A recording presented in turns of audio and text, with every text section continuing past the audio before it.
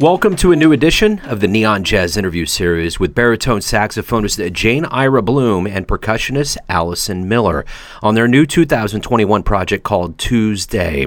In March and April of 2021, they came together on 5 Tuesdays to record some improvised sax and drum duets to see what might happen. They didn't set out to make an album, they just wanted to play because they needed to improvise any way they could.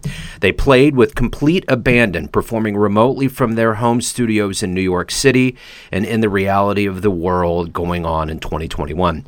Tuesdays is the result. Together they talk about this recording and delve into living through COVID. Enjoy. How you doing? Hey, good. Is everybody on, Jane? Can you hear me? Yeah, Allison, I can hear you. Oh, great. Finally. Great. The miracle of modern technology. Hey, it's great to catch up with you two. I know we've respectively done separate interviews. I'm really looking forward to talking about this collaborative venture that you two have embarked on. So thank you for taking a minute out for Neon Jazz today. So I think the thing about what's going on in the creative world and the artist jazz world, so to speak, is addressing the elephant in the room. And I know we're all getting tired of saying the word COVID, but really all of this has been about coping and thriving artistically and surviving and figuring things out about our lives. And it sounds like Tuesday was a way of you two, like, arcing together creatively, but it seemed like it was a cathartic venture as well. Jane? Well, okay, yeah. Sorry, I didn't mean to lay that much on that fast, but I guess.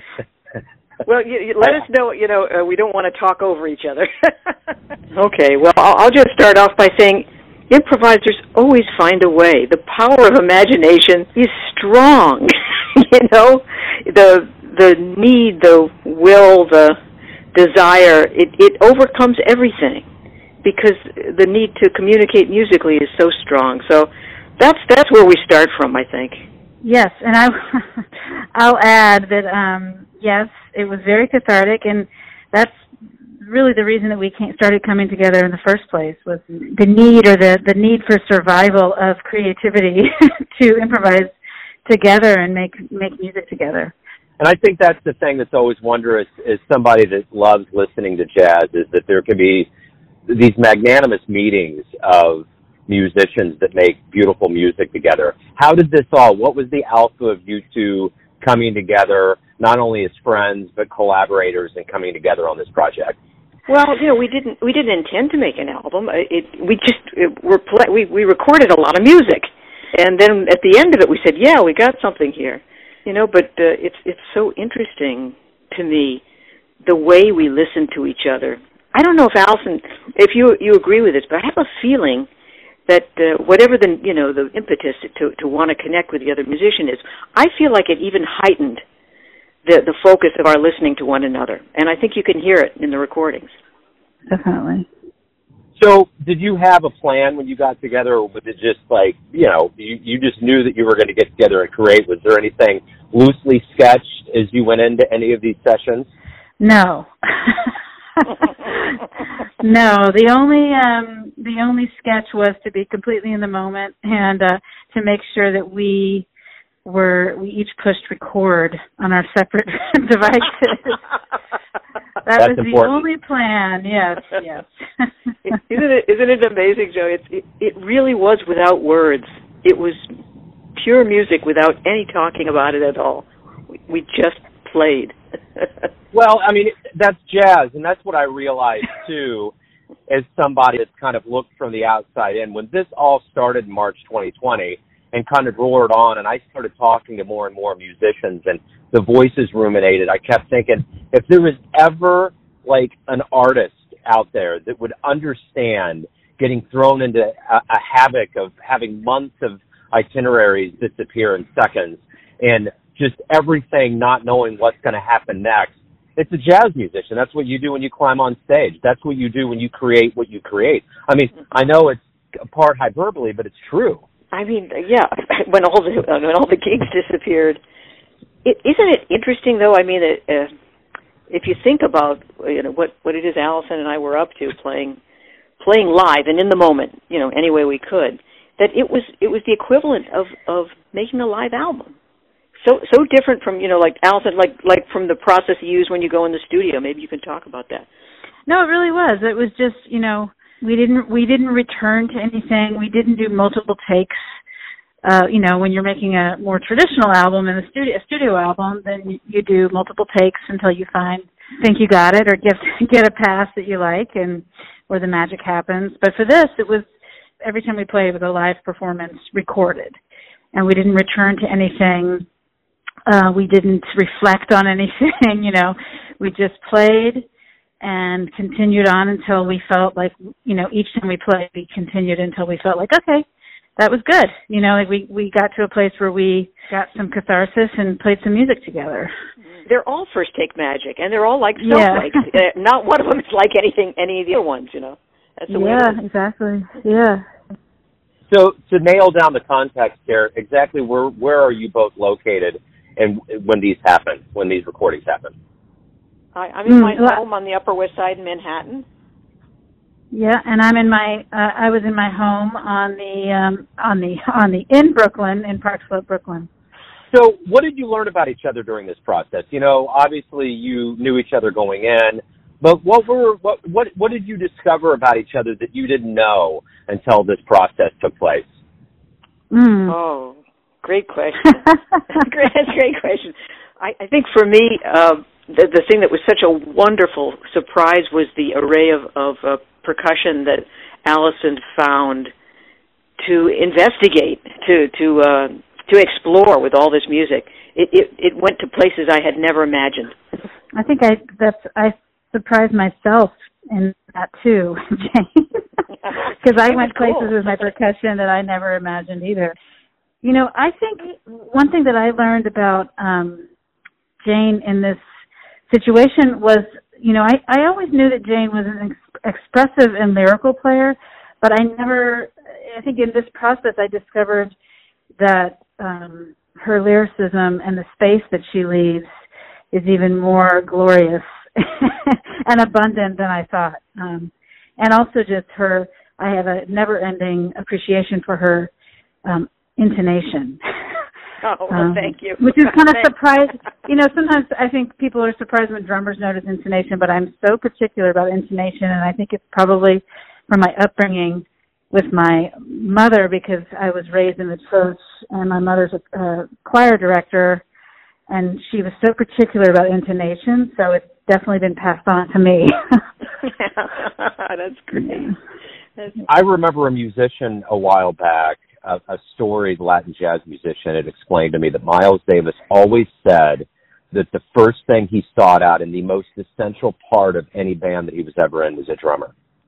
That was the glue that held it all together. And I keep reading things. I was just reading the early years of Pat Metheny, and he was talking about a local drummer, Tommy Ruskin, and how important percussion is and how it is the glue. And I'm wondering, Jane, when you go into things and projects, do you think about that? And Allison, are you cognizant of that in your role in Outfits? Yeah, I agree with Miles. It's the heartbeat. It's the momentum. That's everything that you feel under. It's the bones. It's the bones of the music, and it makes you do such wonderful things. I've always had a special and wonderful feeling for playing with drummers, and Allison is sure one of them. So I'm with you on that one. Yeah, I am cognizant of that role as a drummer, and I do agree. I think a lot of it has to do with dynamics, actually. The drummer can really steer the direction of the music by just subtleties and dynamics and balance on the drum set. I talk about this a lot when I'm teaching, is that, for me, the master drummers, the ones that have their own voice, have fine-tuned, even if it's probably subconsciously, fine-tune the balance between their four limbs.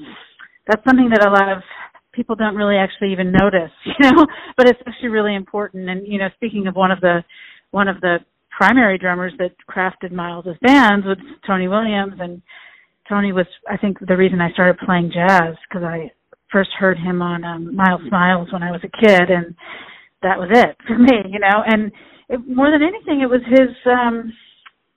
his musicianship and his ability to converse with the other musicians on his instrument, but also his balance on his kit, his technique, you know. And that, for me, the sound that he produced was just so moving. And for me, it's like sound, balance, and dynamics that really, and pocket, groove, of course, that really can kind of craft the direction of the band, you know. But, I also, sometimes I think just a little bit of a bone to pick with that statement is that, you know, sometimes I find that people misinterpret that of like, well, the drummer can really decide on the direction of a band or have such an importance on a band. I feel like sometimes people take that as they're responsible, the drummer's the sole person responsible for the time. And that is something that really I have a hard time with, because it's not one person that makes the pocket, the groove, the time. It's everybody's responsibility. And one of the things I love about playing with Jane is that she has such a great sense of time as well, even when we're recording through, you know. And you know, Allison, that I always wanted to be a drummer. I studied drums when I was a kid. Well, there you go. That's it, right there. Sadly, it never came to fruition, but I'm sure it has something to do with the construct of things. Another to your thought is, and especially thinking about Tony Williams, master orchestrators. Sometimes people don't think about it, but when improvisers who are making everything up in the moment, you know, everything. There's a certain kind of compositional spontaneity, being spontaneous composers that affects the music and how you make it. And musicians who have had more experience improvising, you can hear the maturity in the kind of choices that they make, even when they're making stuff up. People wonder, how do you think of that? You know, how do you think of that stuff? Well, it comes from a lifetime of making a lot of choices and selecting some choices you make and some you don't. Sometimes you make sound and sometimes you stay silent. So there's a lot to it. You know, the one thing about this quarantine pandemic that I think we thought we were getting out of, and now we've kind of gotten thrust in and things are opening. But at any rate, the whole idea, everything that we've lived through with this lockdown and quarantine has given us a mirror to look at ourselves, to look within. What did you learn about yourselves, each respectively, that's going to make you stronger as you reemerge into new projects and the stage? You know, I've gotten a new confidence, almost a new, well, I guess the word is confidence, for the spontaneous process. I'm also a composer and you know, go in studios and do recorded compositions and, you know, structured compositions with improvisers and stuff. But I really have found a new kind of relaxation with the idea, with the very special musicians who you connect with very specially, to improvise in the moment and let the music be free. I resonate with that, Jane. You know, I feel as well that I've discovered a new confidence in my artistic vision. And I mean, technically, just as a musician, as a drummer, I'm pretty confident in my ability, but I now feel a new confidence in just my path, my artistic path. And, I have found in the past that I was concerned, I would find myself, and maybe this isn't even pandemic, maybe it's just age, getting a little older and wiser, and just not really caring as much about how my music is received. I mean, of course I want people to receive it openly, but I also it's more important for me to stay true to myself and my artistic path. And I think something during this pandemic has really brought that out. And the other interesting thing is that I discovered, is that, because of the pandemic, I wasn't touring, so I was actually not playing a different drum set every day. And for really the first time in my life, I played the same drum set for a year and a half, which is the very first drum set I ever studied on, which is the drum set on this recording on Tuesdays. It was my teacher's, and so when I started taking lessons from him when I was 10, that was the kit. And when he passed, he gave the kit to me. And, it's funny. I don't want to play any other drums now. Like, I feel like, I needed to just go back to my original drum set that I played when I was 10 to really find my voice. And that's been really amazing. A saxophonist could never imagine playing a different saxophone every night. You know, the drums are your voice. It's your voice. Exactly. And, you know, now that I am working a little bit, I can take that sound. That sound is so clear to me now. So now when I go to other drum sets, of course I'm not going to get that sound exactly, but I know what I'm looking for. The other thing is that I'm also left-handed, and that same teacher that gave me those drums. Wow. I know. Well, the same teacher that gave me those drums was the same person that refused to teach me left-handed. So he was a fiery man, and he was like, no one's going to wait for you to switch the drums on a jam session, so you're learning right-handed. So I learned right-handed, and I still play right-handed, but one of the things I did during the pandemic was I practiced pretty much like 75% of my practice time. I just practiced left-handed, and it was amazing. It really opened up my drumming in a way that I've been looking for years. So, how interesting. That's fascinating. Yeah, that is. You're revisiting some neurons in your mind, you know. Yeah. You know, the one thing, you know, we've all watched this unfold, you know, from the beginning of shock, and it's almost like we've gone through stages of healing from something very, very major, whether physical or emotional. And I think the thing that's very interesting about right now is that I love having these kinds of conversations because you've created something and it is healing. And I think another level of this is watching musicians get back on stage. And I'm noticing in Kansas City that's happening. So my question to you is, as we move forward and go through this healing, what is your itinerary looking like? What kind of spokes of hope are you having in your calendar and your schedules where you're going to perform live and get back to those things that you natively have done for decades? Well, we're in New York City. It's going to get back there. You know, I'm still a little on the cautious side, but it's going to get there. The planning and everything that goes into it, you know, I think as the spring comes around, it's going to start looking a little more normal to all of us. But boy, I can't wait.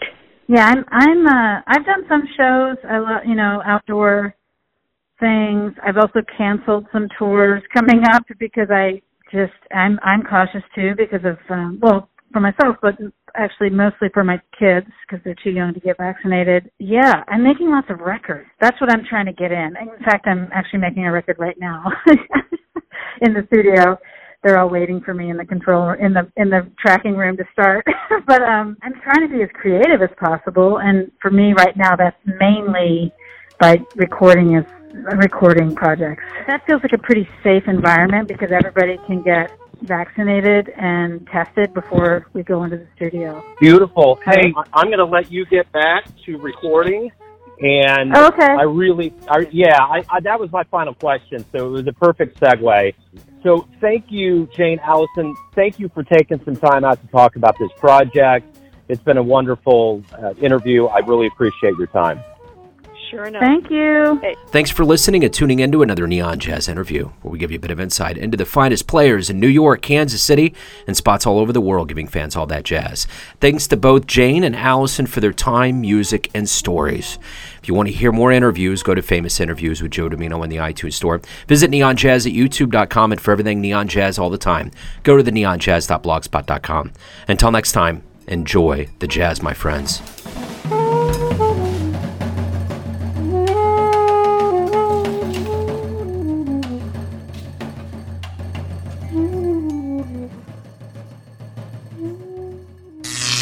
Neon Jazz.